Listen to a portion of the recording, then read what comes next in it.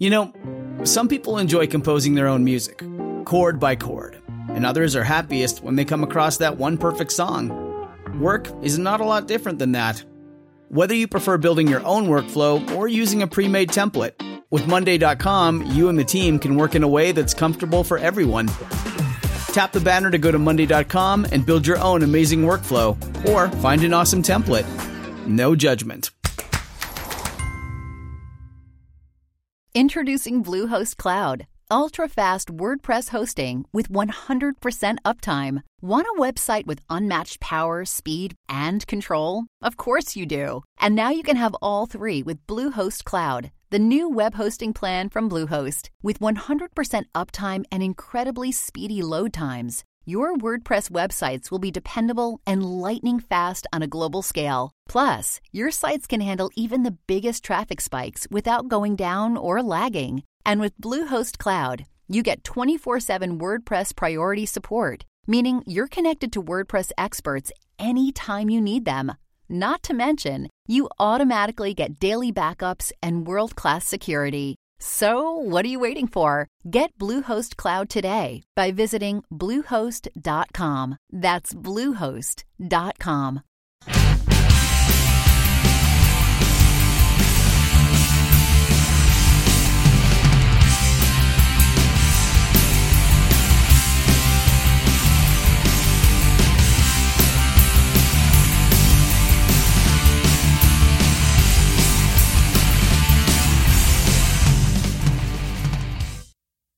Hey everybody, CJ here. Welcome back to the Dangerous History Podcast.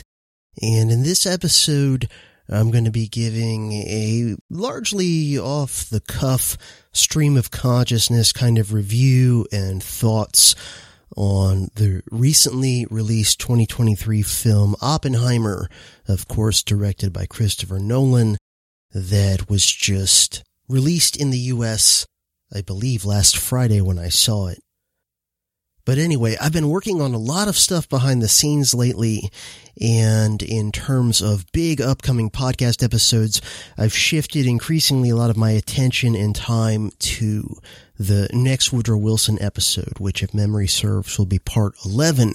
And this will be the episode of the Woodrow Wilson series, one of the most important in the entire series, by the way. This is going to be the episode dealing with the Wilson administration during the period of alleged American neutrality in World War I.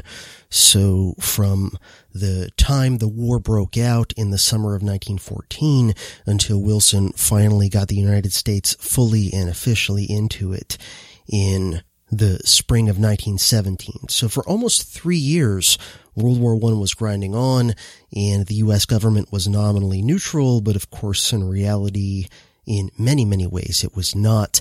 And you've already gotten some taste of this if you can recall the episode I did approximately a year ago on British propaganda operations in the United States during that same period, 1914 to 1917. You already got somewhat of a taste of the ways in which the American establishment was never really neutral in that war, including Wilson himself, by the way. But, I do just want to say, though, before I get into talking about Oppenheimer, so anyway, just, in general, aside from all the personal and family stuff I've been dealing with lately, I've also been doing a lot of work on that and some other things behind the scenes, including still the Woodrow Wilson Banana Wars bonus episode still in the works. But anyway, you may or may not have already heard it in my voice up until now, but I am suffering from some kind of a nasty little cold that I caught over the weekend, so I'm recording this on Monday, July 24th, and it was back on Friday the 21st that I went and saw Oppenheimer. And that evening, actually, while I was at dinner and then the movie with my wife, I was starting to feel sick. And it got much worse. The next day, Saturday, was the worst day, so far, knock on wood. And then I've been feeling a tiny bit better each day since Saturday. So a tiny bit better Sunday, a tiny bit better still today, Monday. But, I'm still a bit hoarse and I'm still a bit exhausted, honestly. It's been, far as I know, it's just a cold. I really don't think it's the flu. If it is COVID, it's a very mild variant, but I don't really care at this point to even take a test. But as colds go, this is the worst cold I've had in a while. So, kind of taking the wind out of my sails a little bit, but I'm doing my best to soldier on, despite it.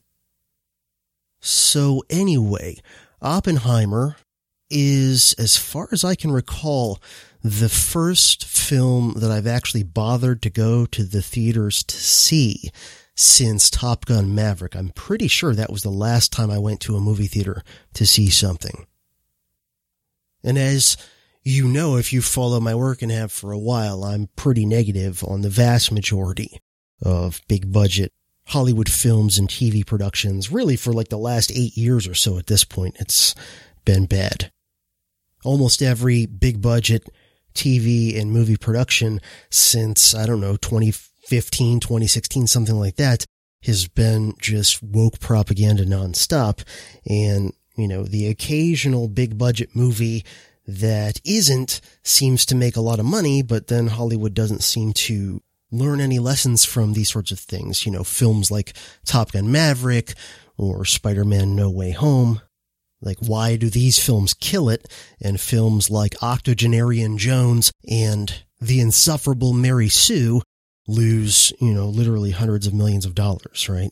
But anyway, Oppenheimer is an historical biopic about J. Robert Oppenheimer, the physicist who was the head scientist in charge of the Manhattan Project during World War II to create the atomic bomb.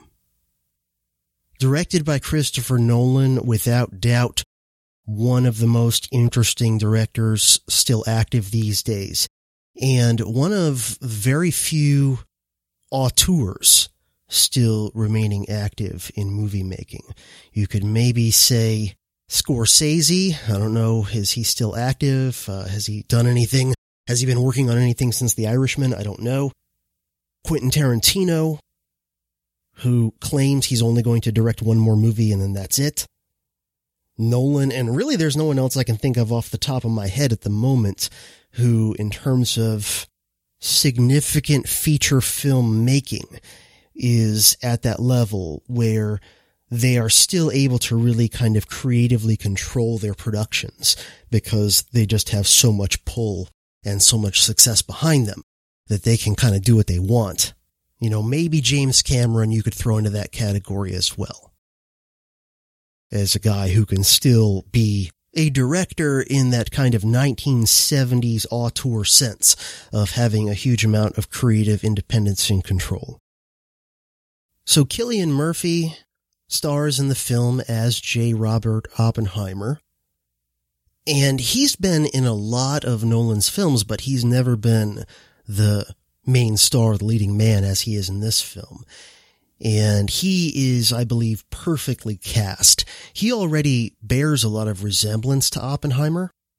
Kind of a slim, gaunt, but handsome guy with dark hair, fair skin, and piercing blue eyes. And in the film, he sounds a lot like Oppenheimer too, at least, the handful of film and audio recordings of Oppenheimer that I've seen. Murphy does a good job of sounding like him in addition to looking like him, and really turns in an absolutely astounding performance. I would say that Murphy deserves for sure a nomination for Best Actor for his performance as Oppenheimer. And, unless something else comes out during the remainder of 2023 with an even more impressive performance, which seems unlikely in my opinion, but unless that happens, he would be my pick. If I was the god of Hollywood awards, he would be my pick for Best Actor Oscar for 2023. And honestly, Nolan would probably be my pick for Best Director for this film for 2023 again, unless something else comes along in the next few months of this year that just, blows me away even more. Those would be my picks. Now, of course, Christopher Nolan and Cillian Murphy may or may not be nominated this year for an Oscar, but I would be shocked if either, let alone both of them, won, simply because they have the original sins of being straight white men. And in today's Hollywood, it's not about merit. It's not about the quality of your work. It's about, do you check enough woke diversity boxes, and, do you have all the right political credentials and whatever like that. And so, as you may know, if you follow this sort of thing, the Academy has actually put out, I think just within the last few months, they put out some statements and things where they basically explicitly said they're going to factor in woke diversity points massively when it comes to who gets nominated and chosen for Oscars. They've basically said that they're doing kind of like the equivalent of a quota system where, your actors have to check diversity boxes, and if they don't, by God, your film better in terms of the crew and the, directors and whatever like that. And basically, they've all but said, like, to hell with meritocracy. We're just going to go with whoever checks off woke diversity boxes, and that's who's going to get awards in film. So we'll see. Maybe I'll be wrong, and one or both of those guys will win Oscars for what they did in this film, but I would be surprised. They're probably going to give it to people that check more intersectional diversity boxes and didn't come anywhere close to performing anywhere, nearly as well as Nolan did or Murphy did in regard to Oppenheimer. And there's a huge amount of big-name stars in this movie, a lot of relatively minor roles even that normally would be played by character actors, who, the sorts of actors and actresses that when you see them, you're like, oh yeah, that person, they were in some stuff, but, you may not know their name and, they're not super famous. But I think in part because Nolan is one of those few directors that still has that pull and that prestige with Hollywood people, he's able to, kind of like with Tarantino in something like Once Upon a Time in Hollywood, he's able to get big name actors and actresses in his movie, even for the relatively modest roles. And I think he's even able to do it oftentimes paying them less money than they typically get, just because so many people want to be in a Christopher Nolan movie. So anyway, in addition to Murphy as Oppenheimer, Emily Blunt plays his wife, Kitty Oppenheimer. Matt Damon plays General Leslie Groves, who was the U.S. military officer who first was in charge of constructing the Pentagon, which I did not realize, but the movie mentions. And then, I guess because of his success in supervising construction of the Pentagon, he got put in charge of being, the military supervisor of the Manhattan Project, and then Oppenheimer got put in charge of the scientists, of being, the head scientist of the project. Aside from that, other big names in the film would be Robert Downey Jr. as Louis Strauss, and plot spoiler warning at this point if you're not familiar with this story. Strauss ultimately ends up being the antagonist of the film. This isn't obvious in kind of the first third or so of the film, at least. Louis Strauss was a very interesting guy. He was a businessman, I believe, of German Jewish background, kind of an atypical Jewish American of his generation in that I think he was one of those people whose family came kind of earlier than most Jewish immigrants to the United States. I think his family came in like the 1840s and ended up in Virginia. So, kind of different types of people than the later big waves of Jewish immigration in the later 19th and early 20th century coming from places like Russia and Eastern Europe. And those Jews mostly ended up in the big northern cities, whereas some of the earlier, 1840s-ish Jewish immigrants spread out in various parts of the country. And Louis Strauss's family, I believe, owned a shoe factory, if I remember right. And so he had some business background. He also at one point worked for the major investment firm of Kuhn, Loeb and Company, whom longtime DHP listeners may remember me mentioning as part of an alliance against J.P. Morgan around the turn of the last century in terms of battling in both the financial and political worlds. So you had the House of Morgan on one side and then the Harriman Kuhn-Loeb-Rockefeller alliance on the other side. And this sort of characterized American power elite politics at the highest levels from about the 1880s or 90s up through World War II. So he's connected to the Harriman Kuhn-Loeb-Rockefeller crowd, and because of that, even though Strauss was a Republican, he ended up working important jobs in Democratic administrations, including those of FDR and Harry Truman. Florence Pugh plays a character who is a female communist with whom Oppenheimer has an affair. Josh Hartnett, who seems to be coming back into acting. I've seen him in a few things lately and haven't seen him in a while, which I like. I've always thought Josh Hartnett is a good actor. He plays another scientist named Ernest Lawrence that Oppenheimer works with. Casey Affleck, Ben Affleck's brother, plays Boris Pash, who is an army officer and even a more interesting character than this movie lets on. I actually coincidentally just happened to encounter him recently while reading JFK and the Unspeakable by James Douglas. And Boris Pash may have had some involvement in the JFK assassination. We'll see. I'm not yet quite done with reading JFK and the Unspeakable. I'm trying to get it done for our next DHP book club discussion in several days. But Boris Pash, or Posh, however you say it, was a guy who, his father, I believe, was a Russian Orthodox bishop who had come to the United States in the early 20th century and then moved back and took his family with him, including young Boris. And so Boris Pash actually served in the white or anti-communist Russian forces during the Russian Civil War. His father, as an Orthodox bishop, very much anti-communist. And so Pash later, after the Bolsheviks won in Russia, ended up back in the United States and served in the U.S. military starting in World War II. And he was in Army intelligence. And in the early days of the Cold War, of course, as a guy with, about as strong of anti-communist credentials as you can get, right? He literally fought against the Bolsheviks in the Russian Civil War. He ended up having a prominent role in the early Cold War.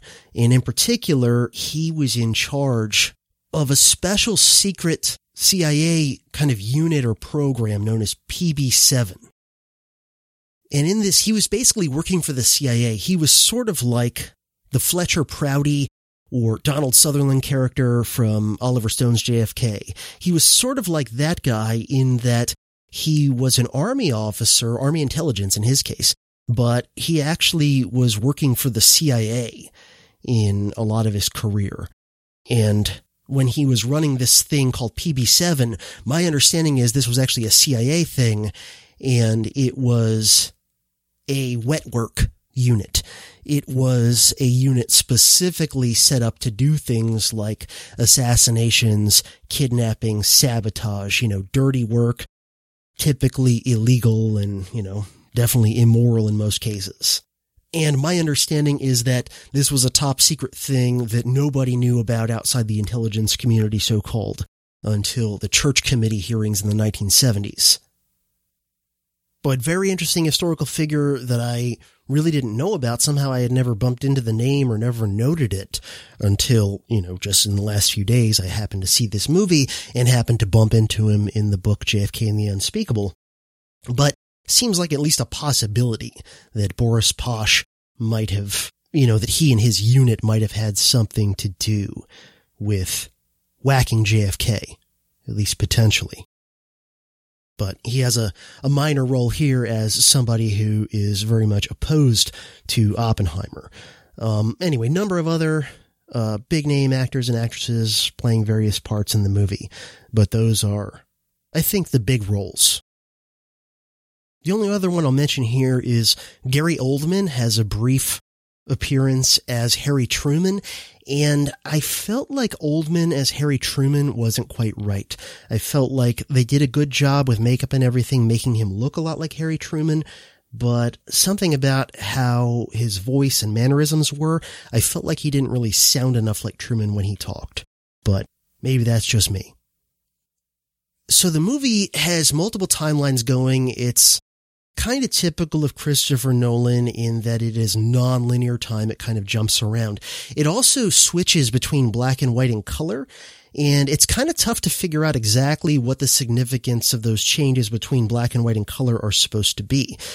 Typically in a movie, if there's some scenes in black and white in a movie that's otherwise color, I think more often than not, what happens is that the black and white scenes are supposed to be flashbacks of some earlier events, whereas the color is supposed to be, present time, so to speak. But in Oppenheimer, that's clearly not the case, because there's clearly lots of scenes in black and white that take place after some of the other scenes that are in color. And I've heard a couple different things as to what the significance of black and white versus color is supposed to be in this film.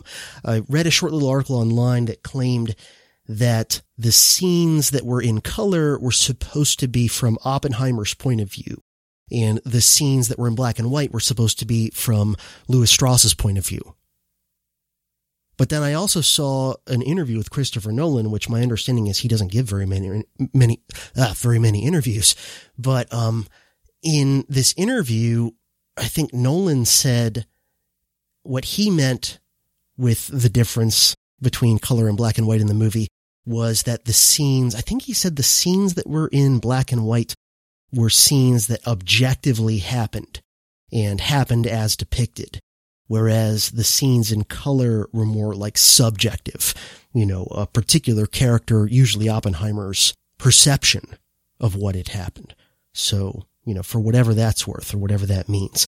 And I could see how in this particular movie, I followed it pretty well because I'm at least somewhat familiar with a lot of the history of this stuff. But I can see how if you're not very familiar with kind of World War II, Manhattan Project, Oppenheimer, early Cold War, and all kinds of, stuff related to that, I can see how you might be confused by the jumping back and forth in time and the fact that it's not a clear cut, black and white means we're back in time and color means we're in the present day of the story.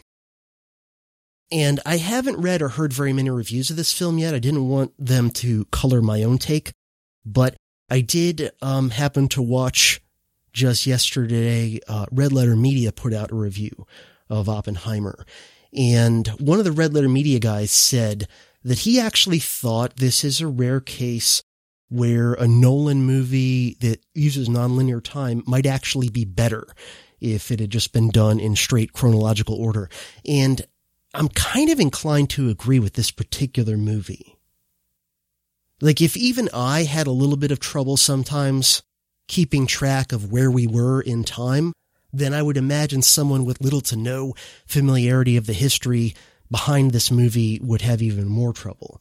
And so it might have made the movie a little bit easier to follow, to just do straight chronological, maybe have a few flashbacks to some things, but, not as many, and not, hopping back and forth between multiple timelines, because the film, the early part of the film shows Oppenheimer as a student, very young, and a somewhat notorious incident where he actually tried to poison his professor at Oxford or wherever the heck he was at the time. Which is kind of disturbing when you think about it, that this guy who later became the head of the A-bomb program actually tried to kill one of his professors that he didn't like. And I think Oppenheimer had even more issues beyond just that were not depicted in the film. Like, I think he had more serious mental health issues than the film even lets on. And memory serves, I think he was actually diagnosed as schizophrenic at some point. But whether that's the case or not, like, he clearly had a lot of mental baggage. He clearly was like a troubled genius and had a lot of personality flaws. He was a womanizer and, kind of a narcissist and, definitely had some issues. But anyway. So there's a little bit on Oppenheimer as a student and kind of starting out as a professor of theoretical physics in the United States in the 1930s. And then there's the timeline of him getting recruited by Groves to work on the Manhattan Project and him putting together the Manhattan Project. And a lot of people seem to think like that's the best part of the film. The most interesting and easy and fun to follow kind of part of the film. And, that deals with a lot of the events and conflicts and things that ultimately led up to the successful Trinity A-bomb test, and then to the A-bombings of Japan. And then on top of that, there's a timeline of in the mid-1950s, there were investigations and hearings on, and I don't think these were public at the time, although I could be wrong about that, but maybe some of it, some of the information was leaked to the public, but hearings, internal government hearings on whether or not Oppenheimer should be allowed to keep his security clearance with the U.S. government in the early to mid-1950s.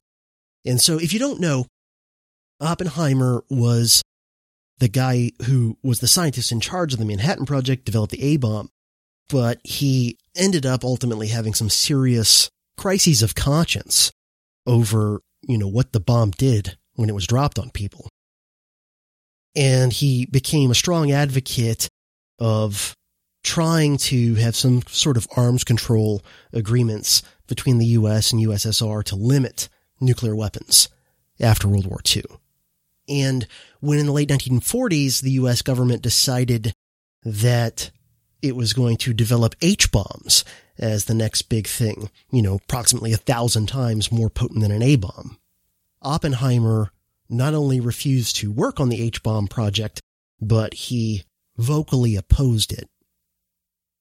And so the idea is in part that he's being investigated and ultimately being stripped of his top secret clearance or whatever as retribution for daring to publicly speak out and not only express reservations and regrets about the A-bombings of Japan, but also to speak out against the U.S. government developing H-bombs. That was part of why he was targeted to, be kind of character assassinated via the mechanism of having his security clearance stripped because, as far as I know, he hadn't committed any crimes that he could be investigated for.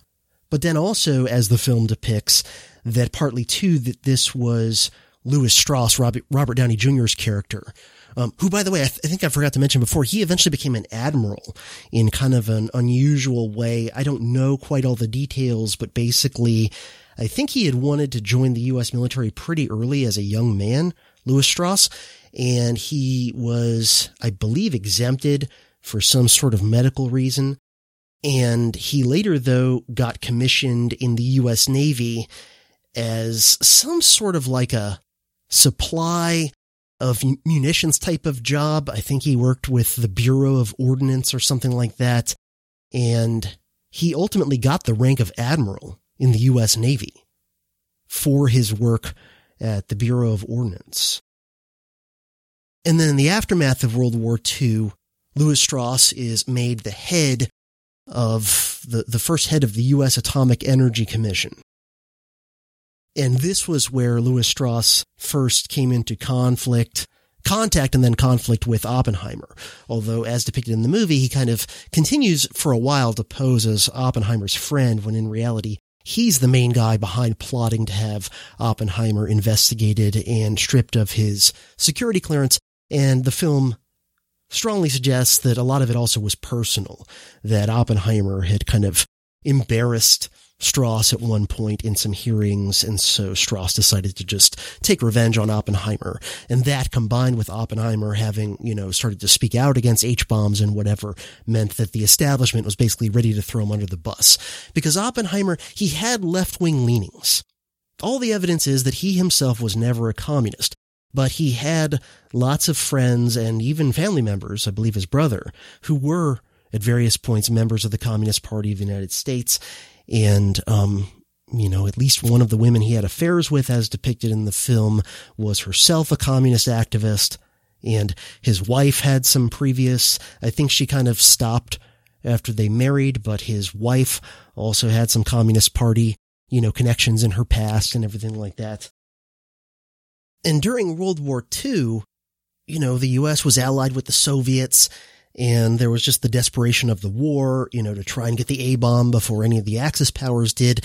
And so as a result, at that time, the U.S. government was totally willing to largely overlook Oppenheimer's political baggage, that he was a left-winger, that he was at least somewhat sympathetic to communism, even though he wasn't a full communist himself. that he had all these connections in his past.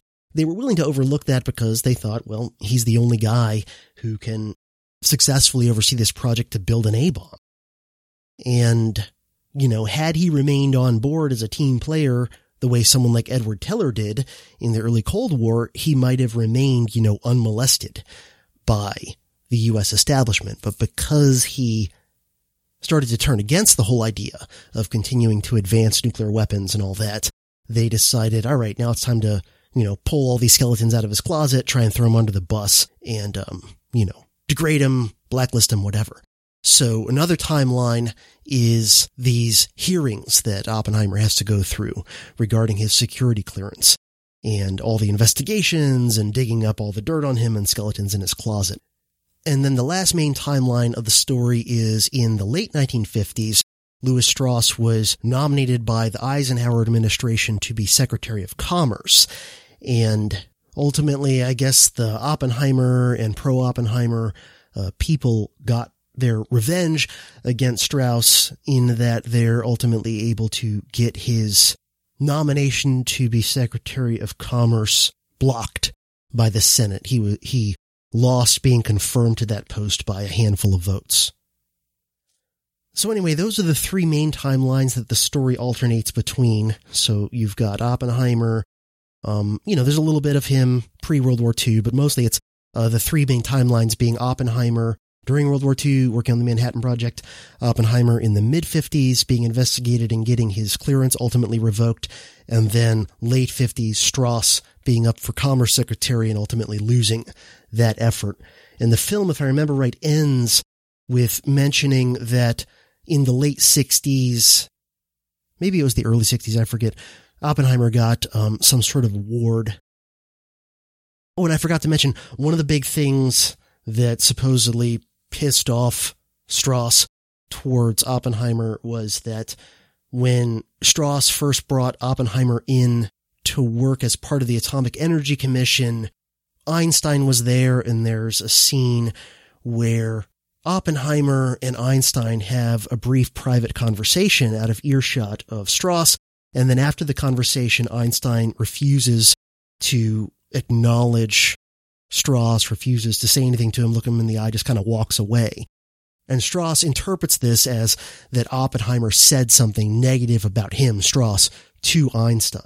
And it's ultimately revealed towards the end of the film that that's not what the conversation was even about, that the conversation was actually more of like a deeper philosophical conversation about what have you done by helping to create atomic weapons. So I will say I do not claim to be an expert on Oppenheimer himself or his life or anything like that. I've never read an actual biography of Oppenheimer. From what I've read, the main source that Nolan used, because he also wrote this movie in addition to directing it, most of his movies he's written and directed, that the main source that Nolan used in writing this film was a biography of Oppenheimer from 2005 called American Prometheus. And the authors of that are Kai Bird and Martin Sherwin. Now, Martin Sherwin does not ring any bells with me as an author, but Kai Bird I very much remember. Kai Bird is one of the author, editors, whatever, of a very interesting and important book called it's either Hiroshima's Shadow or In Hiroshima's Shadow, I forget which, but this was a big source for me back when I was working on my episode on the atomic bombings of Hiroshima and Nagasaki. And I'll try to remember to throw a link in the show notes of this episode to that one in case you've never heard it, because it was from years ago. But anyway, Hiroshima's Shadow, which came out on, I believe, the 50th anniversary of the A-bombing, so 1995. Hiroshima's Shadow was a collection of historical essays and primary source excerpts, and it's mostly very, very anti-atomic bombing, very much opposed to dropping the A-bombs on Hiroshima and Nagasaki, very skeptical of why that was done and how necessary that really was. And so you can see this a bit in the film. This film, I think, is pretty opposed to the dropping of those A-bombs. They explicitly mentioned more than once that Japan was, about to fall over of exhaustion by mid-1945, that people kind of knew they were on their last legs and were about to crack anyway. And so it's at least heavily implied that the bombings weren't really necessary to get a surrender, which I agree with. And in addition to that, the film in general is very unflattering in its depiction of politicians. Politicians are largely depicted as being very selfishly motivated in a lot of ways, and being vindictive, and also being just kind of not that smart or deep, just being kind of shallow. There's depiction of a real encounter where in, I guess, the late 1940s, Oppenheimer was invited to the White House. Might have been not long in the aftermath of World War II ending. He was invited to the White House and met President Truman, and basically, Oppenheimer was already starting to express regret and moral qualms about having created the A-bomb. And Truman was completely dismissive. Truman basically was like, hey, you shouldn't feel any guilt because I dropped that bomb. And of course, he was very unreflecting about it, very proud of it and whatever. And after talking with Oppenheimer briefly, Truman says something like, get this sissy out of my office. Don't ever let him come back in, something like that, which is what he actually said. So that's in the film. And even things like they depict some of the discussion about where to drop the first A-bomb. And, somebody suggests Kyoto, and one of the government, officials, I forget which, says something like, well, I honeymooned in Kyoto and it's kind of a pretty city, so let's nuke somewhere else. And it just shows you that these people, they're no better than any of us. They're just as selfish and imperfect and vain and superficial, if not even worse than most of us regular folks who are not politicians and government, deep state kind of commanders and whatever. But anyway, let me go ahead and just give my overall kind of thoughts and take on the movie, and then we'll wrap it up, because this is going to be a relatively brief episode, and in case you couldn't tell, it's basically off the cuff. I have no real notes here. I'm just kind of winging it, stream of consciousness style. And like I said, I'm still a bit sick, so I'm doing my best here. But my overall take on the movie is mostly positive. Like I said, I'm not an expert on Oppenheimer and all the details of his life and career. I know most of the main points, I think, from having read various books about World War II, the Manhattan Project, the early Cold War, the developing of A and H bombs. If memory serves, there was a lot about both Oppenheimer and Edward Teller in the book The 50s by David Halberstam, which I read a long time ago, but I very much enjoyed and think is worth reading. And a number of other miscellaneous books on the Cold War and, the development of nuclear weapons and whatever that I've read. So, I'm not an expert to where I can nitpick every last detail of this movie and tell you if every last little detail was historically accurate or not. But I will say that based on what I do know, I do think this movie is pretty historically sound.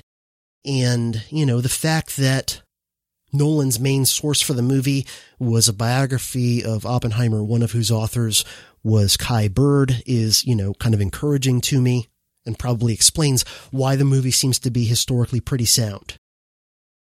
My two main criticisms of the movie are, number one, it might have been better off just in linear chronological time. Or if the switches between timelines had been done maybe not as many times, and, maybe if the switching between black and white and color film had made a little bit more sense while I was watching the movie without having to, go read an article about what it's supposed to mean. So yeah, if even I occasionally was losing track of, which timeline we were on at various points in the movie, then I would imagine someone with little or no prior historical knowledge of this stuff would probably be pretty darn confused. And so that's one thing, is that the nonlinear time here needed to be, in my opinion, either reduced or just undone, just go to straight, chronological timeline. And the second complaint, which I've heard from a few other people as well, is that the movie may have been too long. It was a bit over 3 hours, I think. And, I think this movie deserved to be a long movie for sure, but I feel like they probably could have whittled down maybe a half hour of it and still told the same story quite effectively. Maybe even more so because, more concise. So those are my two main complaints. The other complaints, again, I haven't read or watched too many reviews of this, but I've encountered a few here and there. And another complaint, or type of complaint I've seen in various forms is people criticizing it for things it left out. And this is always a tricky criticism to make when you're criticizing either a movie or a book or whatever, which is to criticize things that were left out of the story. Now, I'm not saying that this is never a valid thing to point out, but I think there's limits, because it's easy if you start criticizing a book or movie for things they left out. It's easy to end up basically criticizing someone for not having written a different story or made a different movie, right? So let me just try and give you hypothetical examples to illustrate what I mean. Of what I would consider kind of valid and invalid forms of this criticism of, oh, you left this important thing out, or you should have included this important aspect of the story you're telling. And we'll use as an example one thing that I'm in the middle of, which is telling the story of Woodrow Wilson's life and career and all of his horrific legacy.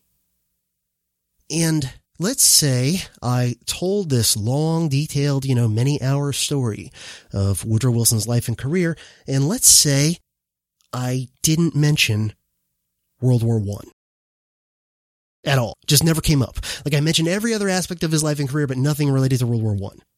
And somebody said, hey, you just spent, 20 hours or whatever telling us the story and multiple years of research and work telling us the story of Woodrow Wilson, and you left out World War I.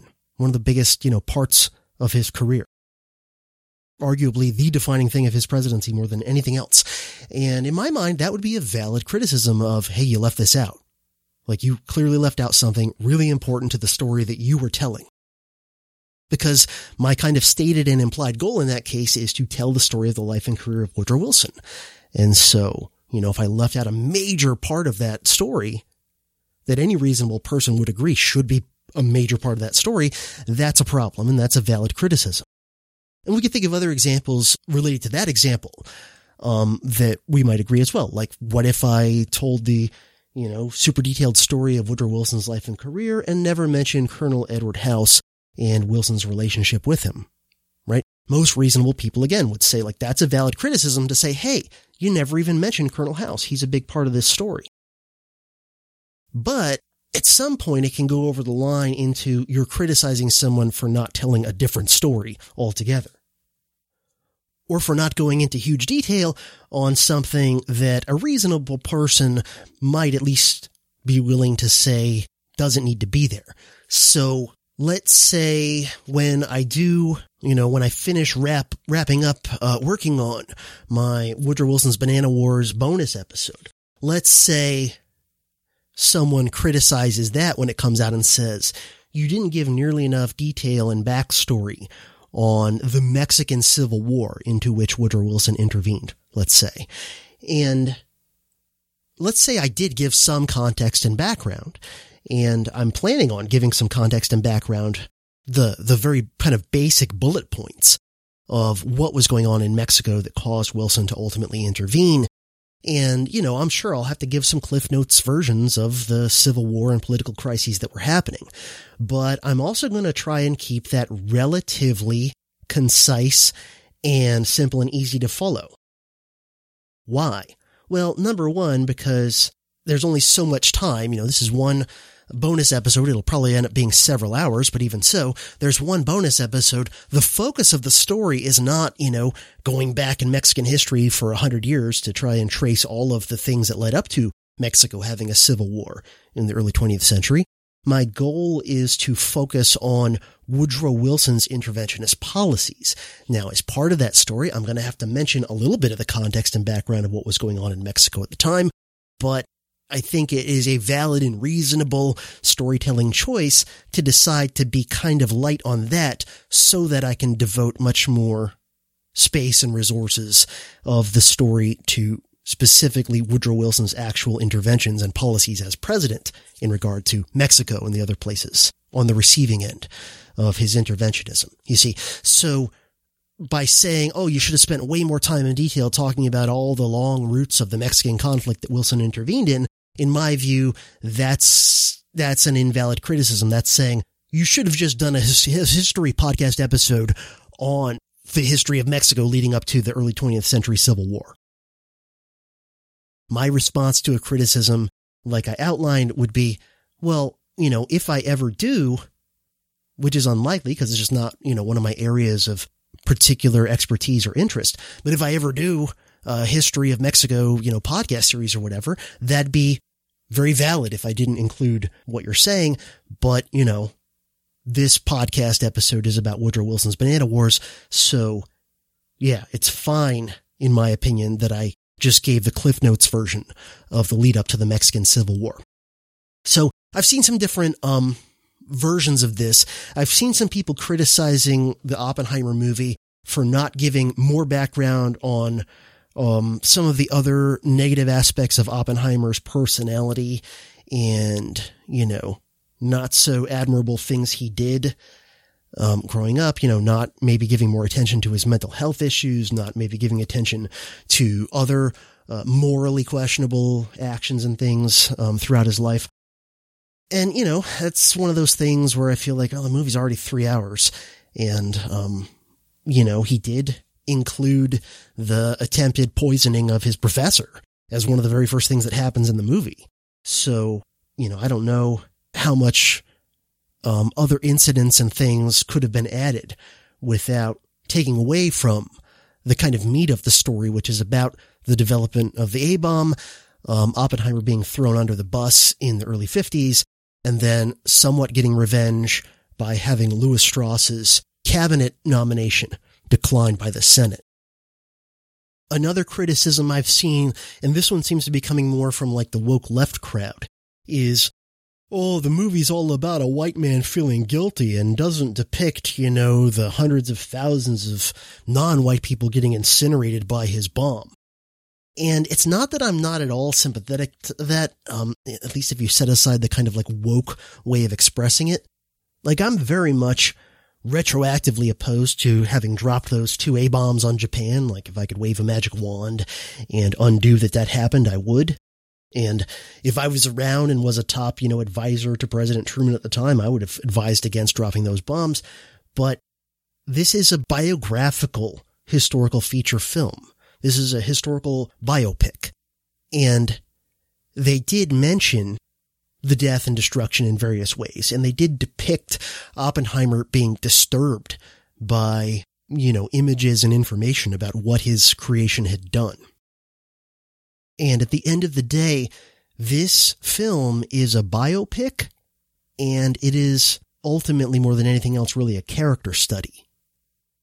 And so, while I certainly agree that the American people then and now need to be confronted with the ugly truth of their government's foreign policy actions in their name, that the American people should see more of what it looks like, not just when a A-bomb is dropped on Hiroshima and Nagasaki almost 80 years ago, but that they also should see the results of more recent American wars and interventions and drone strikes and whatever.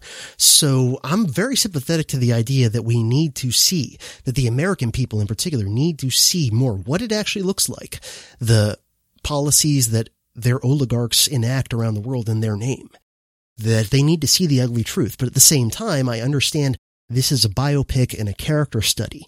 So to criticize the movie for not being about the A-bombings and what it did to the people themselves, like, in my view, that's a different movie.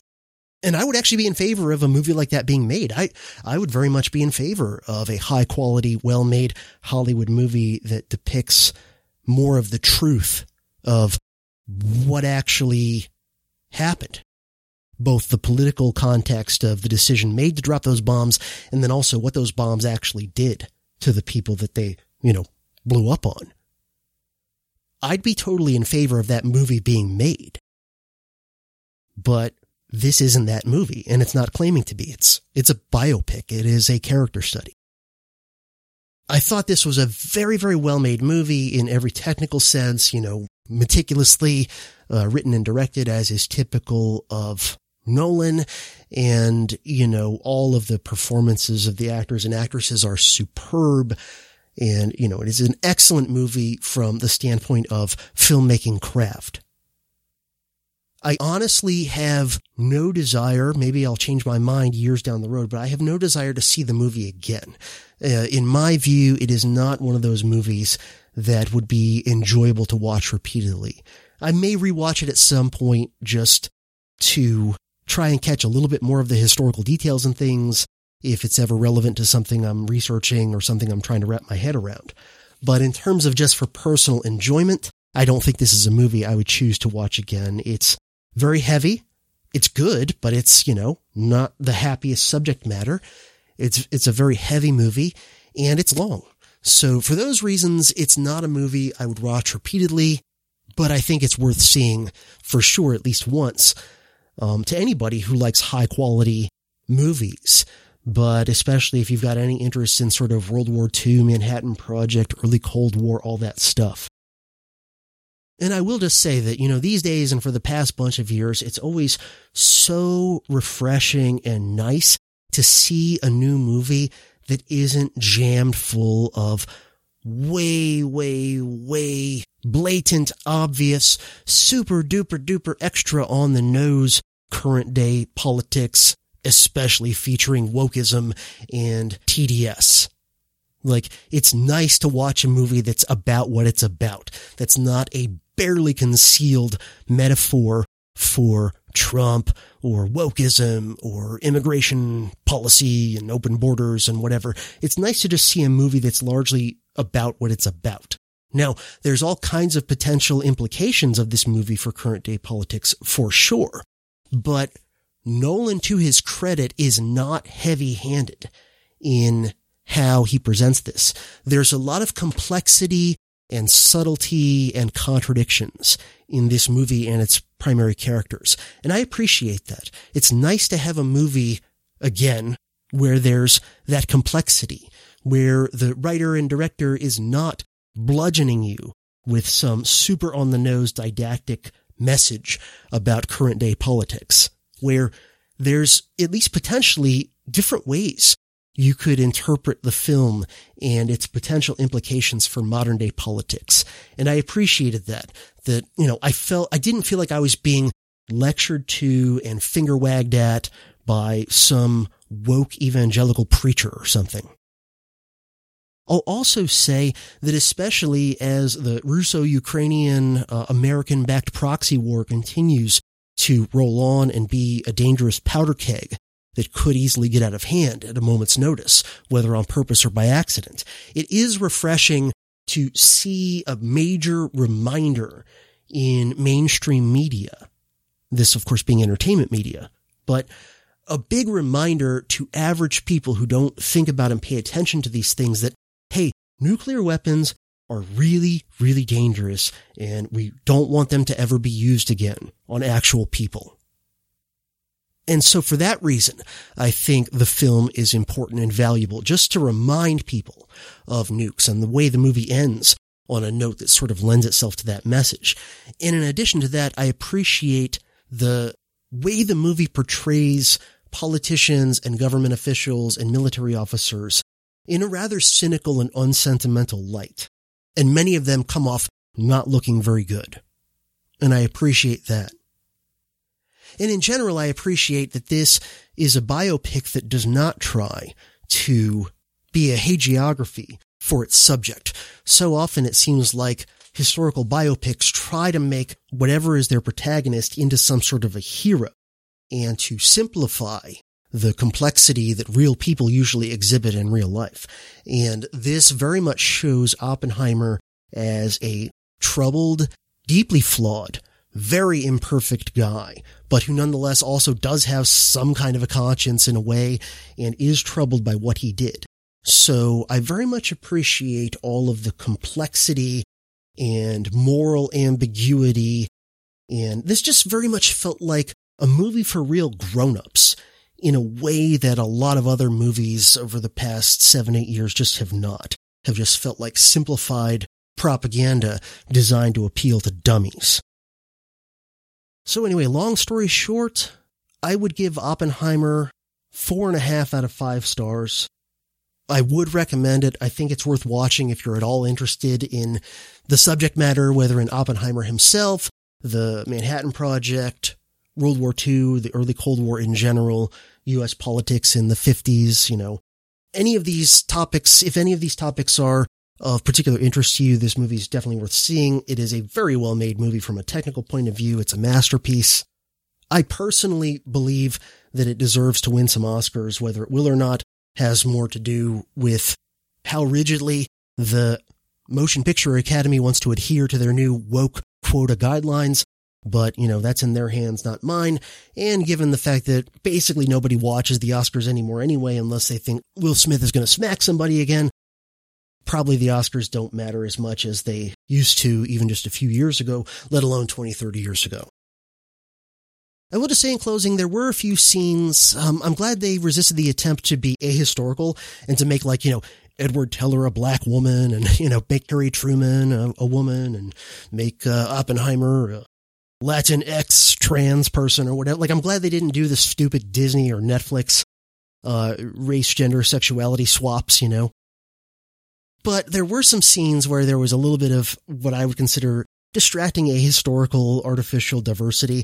And, it wasn't in your face. It wasn't that noticeable most of the time, but there were just a few places where there'd be a scene of students in a classroom at, the physics department of a top university in the 1940s. And there's multiple women and non-white guys and whatever. And, I'm just sitting there going, somehow I doubt that in the 1940s, that's what a physics classroom at a major university would look like.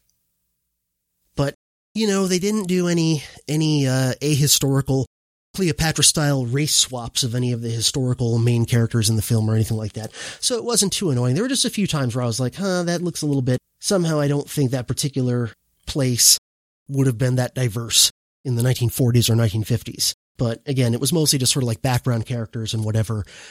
So it wasn't nearly as distracting as it could have been. But, not a happy movie, but a very well-made movie.